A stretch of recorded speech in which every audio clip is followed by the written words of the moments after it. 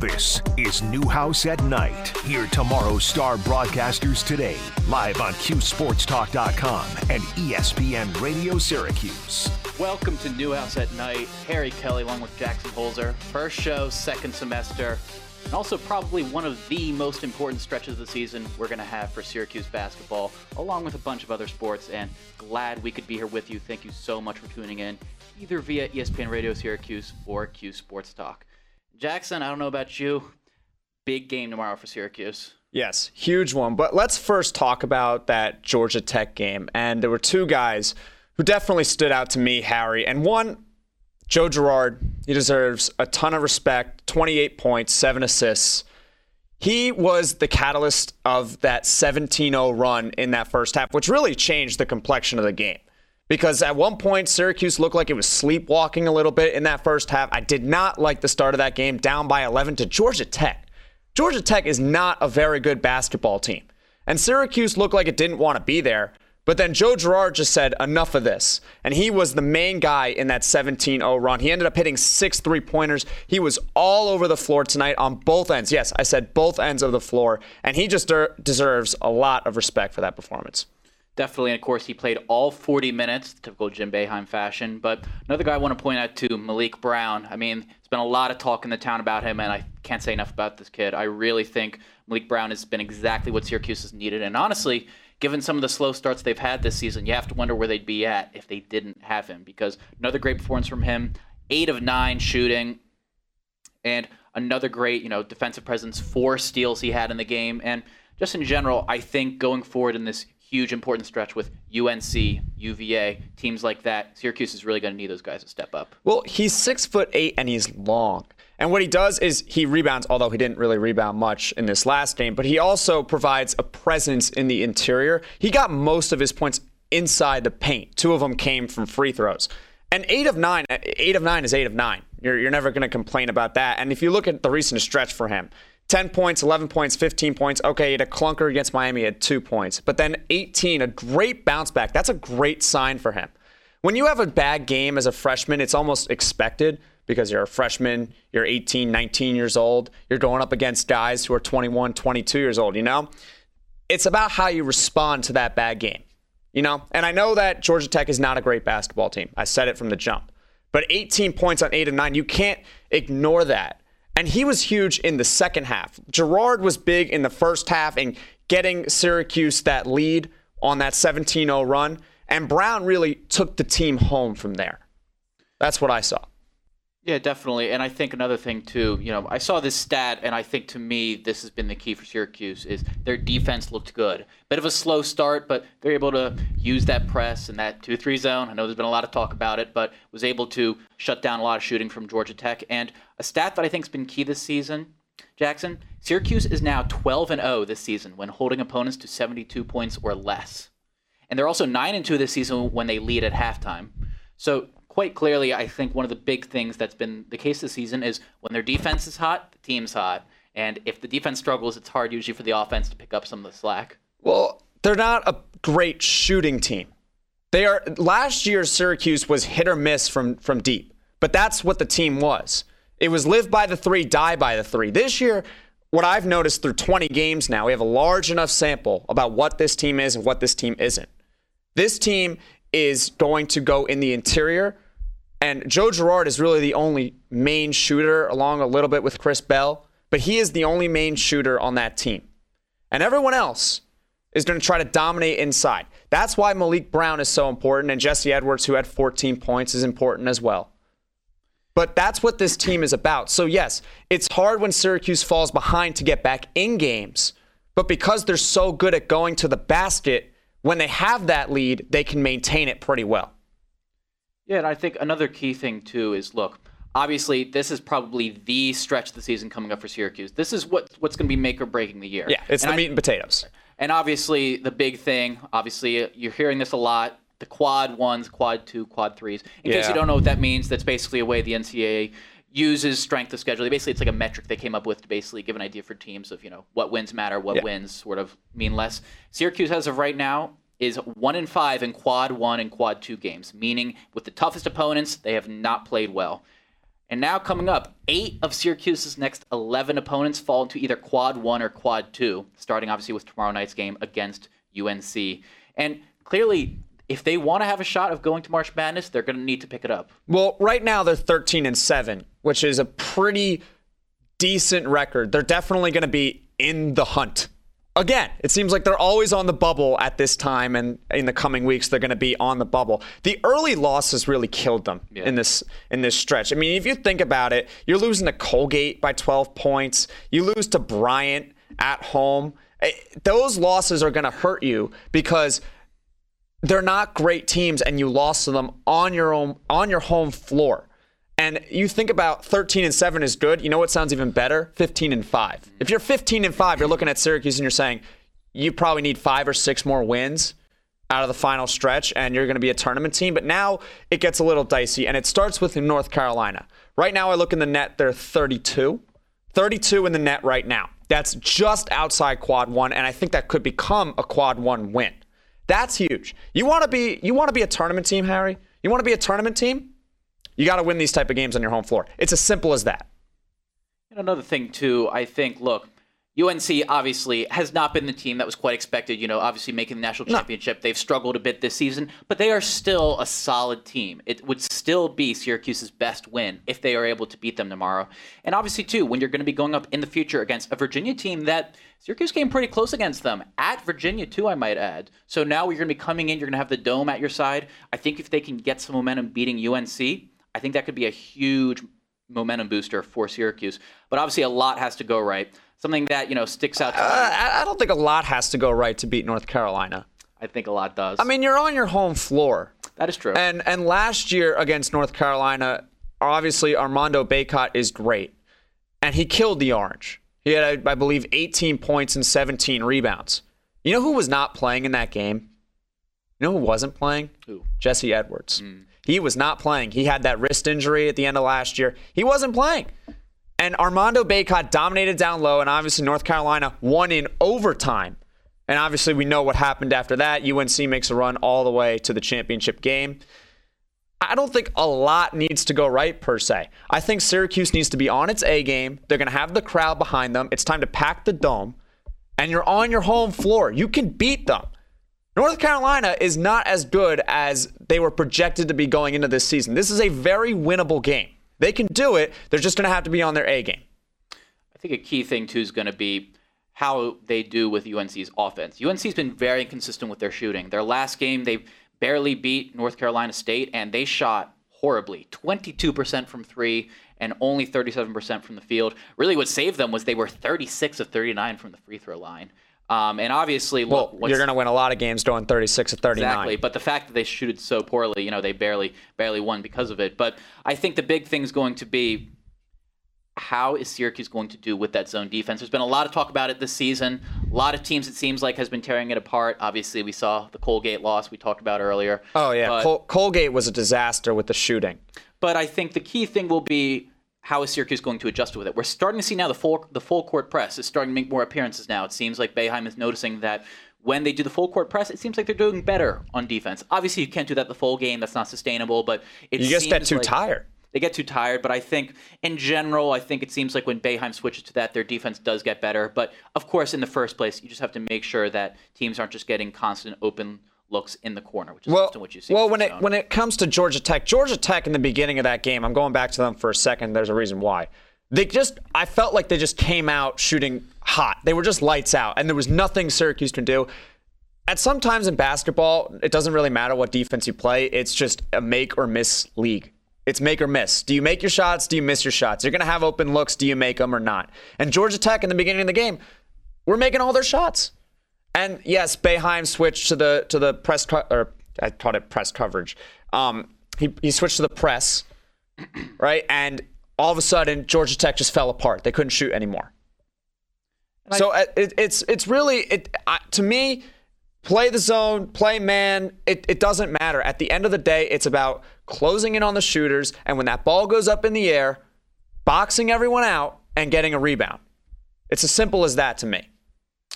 The thing, though, that concerns me with the rebounding, as you said, UNC top 10 in the country with rebounding and defensive rebounding, And I certainly have concerns about that, given that that's just, I mean, how many years have we been talking about at this point? Syracuse and rebounding. It just seems like it's every year. Every year has been an issue, and this year no different. But I think in this case, what seems like at this point with Syracuse rebounding, you're not going to expect them to dominate the boards, but you at least hope that if there is a margin of rebounds, that it's not going to be ginormous. You're not talking about having double-digit rebounding differential. You're hoping that maybe it's in the single digits, not too much. Just get your defensive boards. Right. Just get your defensive boards. Box out your man. And I know it's a zone, but box out the person. Box out the guy. It's as simple as that. Right. Just box him out. Get a rebound. I don't understand why it's so complicated to get a rebound. It's a rebound. Just box him out. And I know it's probably a lot harder than it actually is. And Armando Bacot is a terrific rebounder. He's averaging nearly 12 a game and 18 points. But he's the guy you really got to stop. Just box him out. It's as simple as that. Right. And obviously, look, the big thing is going to be that they're obviously Syracuse in the Dome tomorrow. They are 9-3 this season, do very well in the Dome. And I think the big thing is just going to be that make sure that you get the crowd involved early. That's another thing. I was at the Notre Dame game. I'm not sure if you were. And one of the things with that game. I was not at the Notre Dame game. The thing with Notre Dame game was that Syracuse obviously started off slowly, and then the second half they started off slowly, and the crowd sort of got out of it. And then when the crowd became energized, when Syracuse started to make some plays, that's when you really saw the momentum shift. I really feel like with a young team like this, a lot of freshmen, they feed off the crowd. You know, they haven't had too many big-time college sports experiences. I think having that crowd support is huge, but you also have to make shots. You have to give the crowds a reason to cheer, because especially in Syracuse of all places with such a high demand for quality basketball, if the team doesn't give that to you early, fans quiet down. Well, they're going to be packed at the very beginning. I think we know that. And you make a great point about the crowd, because I'm about to bring you back to a time last year, and I don't think Syracuse fans want to ever think about this game. And that was the Duke game at home last year, which was an utter disaster. Yes. And you think about what Duke did when they came to the Dome.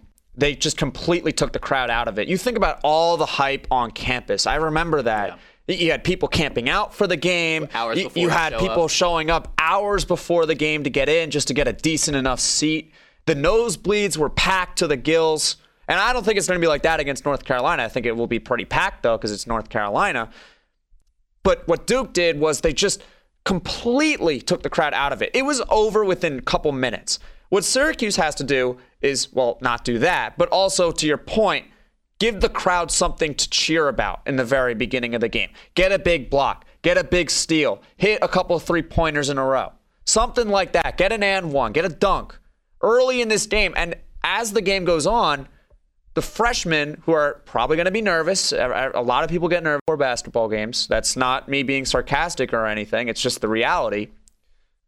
All of a sudden, they'll settle down a little bit and realize they're just playing basketball. It's their opponent, North Carolina. They have the crowd behind them. Everyone wants them to win. We want them to succeed.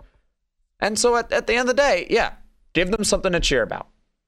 So, Jackson, before we wrap up the segment, what are your picks for tomorrow? Should I be optimistic or pessimistic? I'm going to go with optimistic, but I'm not sure what you're thinking. I'll go optimistic. I'll go Syracuse 71, North Carolina 67. Close one. I'd agree. I think it's going to be a little bit higher scoring. I think it's going to be Syracuse 80, North Carolina 75. I think there's going to be a lot of shooting and scoring. But I think in general, though, both of us, there's a lot of things to look forward to in this game, and I think it'll be interesting to see how it turns out. That's going to do that for our first segment. And moving on now to football, the Buffalo Bills, tough loss. And we're going to be talking about that here at Newhouse at Night on Q Sports Talk and ESPN Radio Syracuse. Stick around with us. This is Newhouse at Night. Hear tomorrow's star broadcasters today, live on QSportsTalk.com and ESPN Radio Syracuse. All right, welcome back to Newhouse at Night. You are listening to ESPN Syracuse, 97.7, 100.1. It is Emily Sheeroff, Josh Crawford, and Tiger Munn here. First show of the new semester. So excited to be back. Welcome to all of our listeners on Q Sports Talk. If you guys have been with us from the previous hour, you saw Harry and Jackson. Sure, they were great. Let's get into it. A lot to go over in the world of sports this week. A lot going on. Very much so. Like I said, we first show of the year, so a lot of catching up for us to do. You know, NFL playoffs. We just seen. You know, again, you're representing with your gear.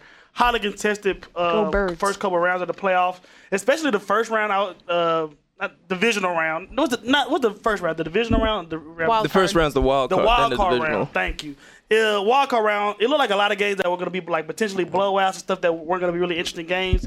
That has probably been the most interesting weekend of the playoffs so far, and that set up a lot of like trickle down events. So we're looking at a lot of really good matchups, going forward in the playoffs. But one matchup that we will not be getting, you feel what I'm saying, is that neutral site Atlanta Chiefs Bills AFC Championship matchup, rematch. RIP Buffalo. They didn't die, amen. So we're live and well, amen. So yeah, I know that the people want to talk about it, and obviously you want to talk about it as I guess the only person whose team's still alive. But we're not gonna prop your head up too much. So Emily, what is your view of the playoffs so far? After y'all beat a team that only not a franchise quarterback, we're gonna get past that, amen. How do you feel about was it Final Four now in football? Is it Final Four, Final Eight, Final Four? Final Four. How do you feel about being in the Final Four in your road ahead? I mean, you look at the Eagles roster and you kind of expect it with that much talent, but the difficulty with the Eagles is execution. We've had really talented rosters before, haven't been able to execute. That's what I like about Nick Sirianni. He does the most every single week, and whether it falls into place lies on the players, but I like their chances. I don't know if I saw them getting this far given the Eagles' history as a team. But I am very excited. Nah, I'm glad you're making that face. I'm glad you're making that face. I mean, let's make one thing clear. We definitely get a lot of braggadocious material throughout the year for her to make a statement like that. Wow. Didn't expect that. Wow. Now she's humble. No, the Eagles are inconsistent. I mean, I don't think that's a secret, but I'm happy they got this far. I'm thrilled. I cannot wait for that game next week. I think it's going to be a good game. Okay. I understand why the Eagles are opening as very, very slight favorites, but I do think that'll change. I wouldn't be shocked if the line is even going into the game. I would not be shocked. Okay. I mean, me. Oh, yeah. See, I'm going to let my man hop in if I talk about some of the football This man never rests. Yes, he never leaves me be. Perpetual I can't hater. live my Right, life. come on now. Well, you pulled something today that you feel me that I didn't like. I just wanted to find out where my class was, and this one went out of her way to not help me. Oh, that's pure hate. I know, Man, that's right? serious. Why you doing my man like that? You trying to? Because we've been in that classroom before. So and now she's blocking black men in higher education. I know. Let's get back to sports. Crazy. Let's get back to sports. Tiger's directional issues aside. I was about to say, please. I think he was calling out your hypocrisy before you interrupted. Yes, Oh, no. because we could probably pull it up where you said that the Eagles were going to win the championship way before the playoffs even happened. When was that? Find it. I don't know, but I'll do some research tonight. We don't have this on wax. We definitely have it in personal conversations, group chat messages, Find it. No, I'm not a. You know what I'm saying? I be riding for you, but that was kind of wild for you. You feel me? That was pretty wild for you to jump out there. Listen, I'm going to be honest. Be honest. Be honest, Eagles man. are inconsistent. I was confident, but I didn't So you've have been my saying doubts. that you've been talking about the inconsistency all She year. been bluffing the whole time. Bro, come on. So yeah, just recapping a couple of the games. This is Justin Herbert. sexist. Oh wow! Now we getting canceled. Well, if you enjoyed us on Q Sports Talk, this will be our last show. You know what I'm saying? We're getting canceled. We're gonna get that letter of termination. Come on, happened to Dave Chappelle. Happened to the best of us, baby. Come on now, UNT. We know. Oh boy. Wow. That's all I gotta say. Just to get the big hitters from the playoffs play so far, 27-point comeback for the Jaguars, third biggest in NFL history. That was so great. Justin Herbert, franchise quarterback. Jury says no right now, but we know how these things shift. But regardless, Brandon Staley probably doesn't deserve his job right now. How I has don't know he how- not been fired? I would have fired him yesterday. Actually, I would have fired him before the clock ran out. I would have fired him before he got on the team plane. And that's the second time we on. talk about this year and last year with the mismanagement in the potential playoff game, the potential playoff entry game against the Raiders last year, where he basically pumped fake into the Raiders, kicking the field goal basically. So yeah, that's the second time here he's had some really bad late game management. And I don't know how many coaches outside of Mike McCarthy survived that. So that'll be interesting. The Bills, which was kind of a forecast, really struggled against the Dolphins. I was more of a, it's people that play your position like speed kills, and the Dolphins have the two fastest guys in the league. I think me and Tiger probably go out there and play quarterback and probably get 3 touchdowns. But I thought it was the line that was +5 the Bengals when it first came out. I thought Buffalo was a touchdown better than Cincinnati. I can't lie. But for Cincinnati to go into Buffalo with all the emotions, the DeMar Hamlin stuff, them not looking great against Baltimore themselves, being a Tyler Huntley punch fumble away from losing that game, that was really a statement. So what do we think about? 'Cause I think Cincinnati, we could argue, is probably the hottest team going in right now. Yeah. Probably. So I'll say, who do we think that outside of you? Actually, you can't say the Eagles. Who do we think is going to win the Super Bowl? You know who I'm picking. Who? Number 15, Patrick. No, but I'm really taking the Chiefs just because One leg, Patrick. Though it don't matter. it Dude, doesn't. high ankle sprains are painful. bro. I had one. He can't run. No, I know I had one. Yeah, that he can't run as much as he usually does. That's No bad. offense, Tiger. You also wasn't worth $250 million. That's also true. They probably was. That was true. That is also true. But, I mean, I remember that happened Saturday and Sunday morning. They said he woke up and felt better. Now, I know teams tend to not tell the truth. Right. Oh, no. They're A gonna lot of idealize times. it. Yeah. So that could also be a factor. But, I mean, I think it's just going to come down. He's going to play. So it's really just going to Well, come yeah. down to. He's gonna try to play. He's going to play. There's no way that he sits on the sidelines for that game. There is absolutely no way. That boy playing. The problem is, when will the pain shot wear off? You know they're going to jack his ankle up full of pain meds before that game. When's it going to wear off? Because once it does, he can't run. They're going to put, like, horse tranquilizer in his He ankle. can't run. Yeah. People like talking about anything is possible. Let's see how committed Kansas City fans are to that for real. Because he came in there, led a 98-yard touchdown drive. You still got Travis was Kelce. impressive. That was pretty impressive. But Chad Henne's done stuff like that before when Pat Mahomes has gotten hurt in the playoffs. Yeah. He's a decent backup. He's not bad He at all. was a decent backup. oh Lord, first of the year jitters. I definitely put out a word I didn't know how to say. Amen. But what was the other thing? The other drive he had? Was it last year when Mahomes got hurt that he had like a Against he the came from Browns. behind too. Yeah. I think he was behind. He was down and he came from behind. Yeah, I was looking real scared because I thought the Browns actually might make the championship round. I don't think that should have happened. Ooh. Bad juju. That's- Man. Oy. I'm glad LeBron got Cleveland right because Ohio just blanded the state overall. We got any Ohio listeners like what's Cincinnati is in Ohio, though. Okay, so Joe Burrow, the coolest thing in Ohio right now. He Yeah. just got to Ohio like a couple years ago. It's Braun. He lived there. Oh, he was from Ohio. No, he was in LSU thugging. See, that's LSU really gave him the sauce. So we ain't gonna call him that true. cool, but you feel what I'm is saying? true. So me and T, we talked about it like you don't know that much cool stuff about Ohio. So like Cincinnati, like they literally. What's the most notorious thing about the Bengals before this? Andy Dalton, Carson Palmer, Chad Ochocinco, like that is not a long playoff history. AJ Green. And what playoff success did he have? So I think when I saw the argument on First Take this morning was interesting, and I'll kick it to y'all. Like people are starting to really think that Joe Burrow may be the best quarterback in the world, and they have to stop. They're stopping to say the exception besides Patrick Mahomes. So what do y'all think about that? There's an argument to be made. There's 100. I mean, like, look at the way he's been playing. He is a dual threat quarterback, whether or not he always has to use his legs. I mean, sure, you can just chuck it downfield and Jamar Chase probably like 75% chance he'll get there and catch the ball. But I don't think that matters. He's got an arm. Like he's got, in my opinion, he might have the best arm in the NFL, but he's confident. That's the one thing he will always be is confident. Big brother, come on, big Joe Shiesty. Yeah. He got to be. Yeah. I don't know. I think there's an argument to be made. I think I would still put Mahomes above Burrow. Okay.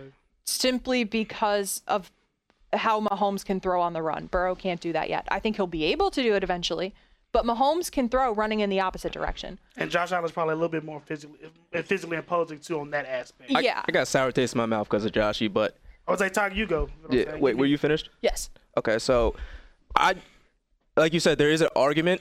Now, I was on the bandwagon yesterday where I had to sit down, look myself in the mirror, and say, man, Joe Burrow is at least bare minimum a top 3 quarterback in this league. Because when you think about, I was telling my friend this the other day, when you think about what he's done so far in his short career, this man, by the way, he's 5-1 in the playoffs, and his only loss is in the Super Bowl. Yeah. That's ridiculous. That is crazy. Against a team. Yeah, against the loaded team, who I think is the closest Best thing team to money could buy. yeah, the closest team that I can really say is a super team in football sense. Yeah. Now, I do think it's hard to put him over Mahomes just because of like Joe's success is very recent, and Mahomes been doing this for the past 5 years. And when you talk about Mahomes' playoff record, he's also like up there too. He has a Super Bowl into his name and multiple playoff wins. So there is an argument, but if he beats him again this week, the argument's going to be a very intense argument. That's all I'm going to say. I mean, if he beats Mahomes this week, I think you put him above. because Cincinnati's defense is not Kansas City's defense. And if Pat Mahomes can't get around Cincinnati defense, but Joe Burrow can get around Kansas City's, at that point you have to put him above Mahomes. Cincinnati's defense is like the biggest conundrum I've seen in modern sports because they're not good. Yeah. They're not good. Chris Jones is probably the top 3 defensive attack, but yeah, they're not. They got individual stars, but they're not good in as a whole, which is the most important in football. We can't, not like basketball. You have collective pieces that can be outshine each other and whatnot. And Eli Apple is, in my opinion, the worst starting cornerback in the NFL. You cannot convince me that there isn't a backup that's better than him. I could probably go on that field and I could probably cook him. Yeah. I'm not joking. That's saying something. Whoa. No, because he's a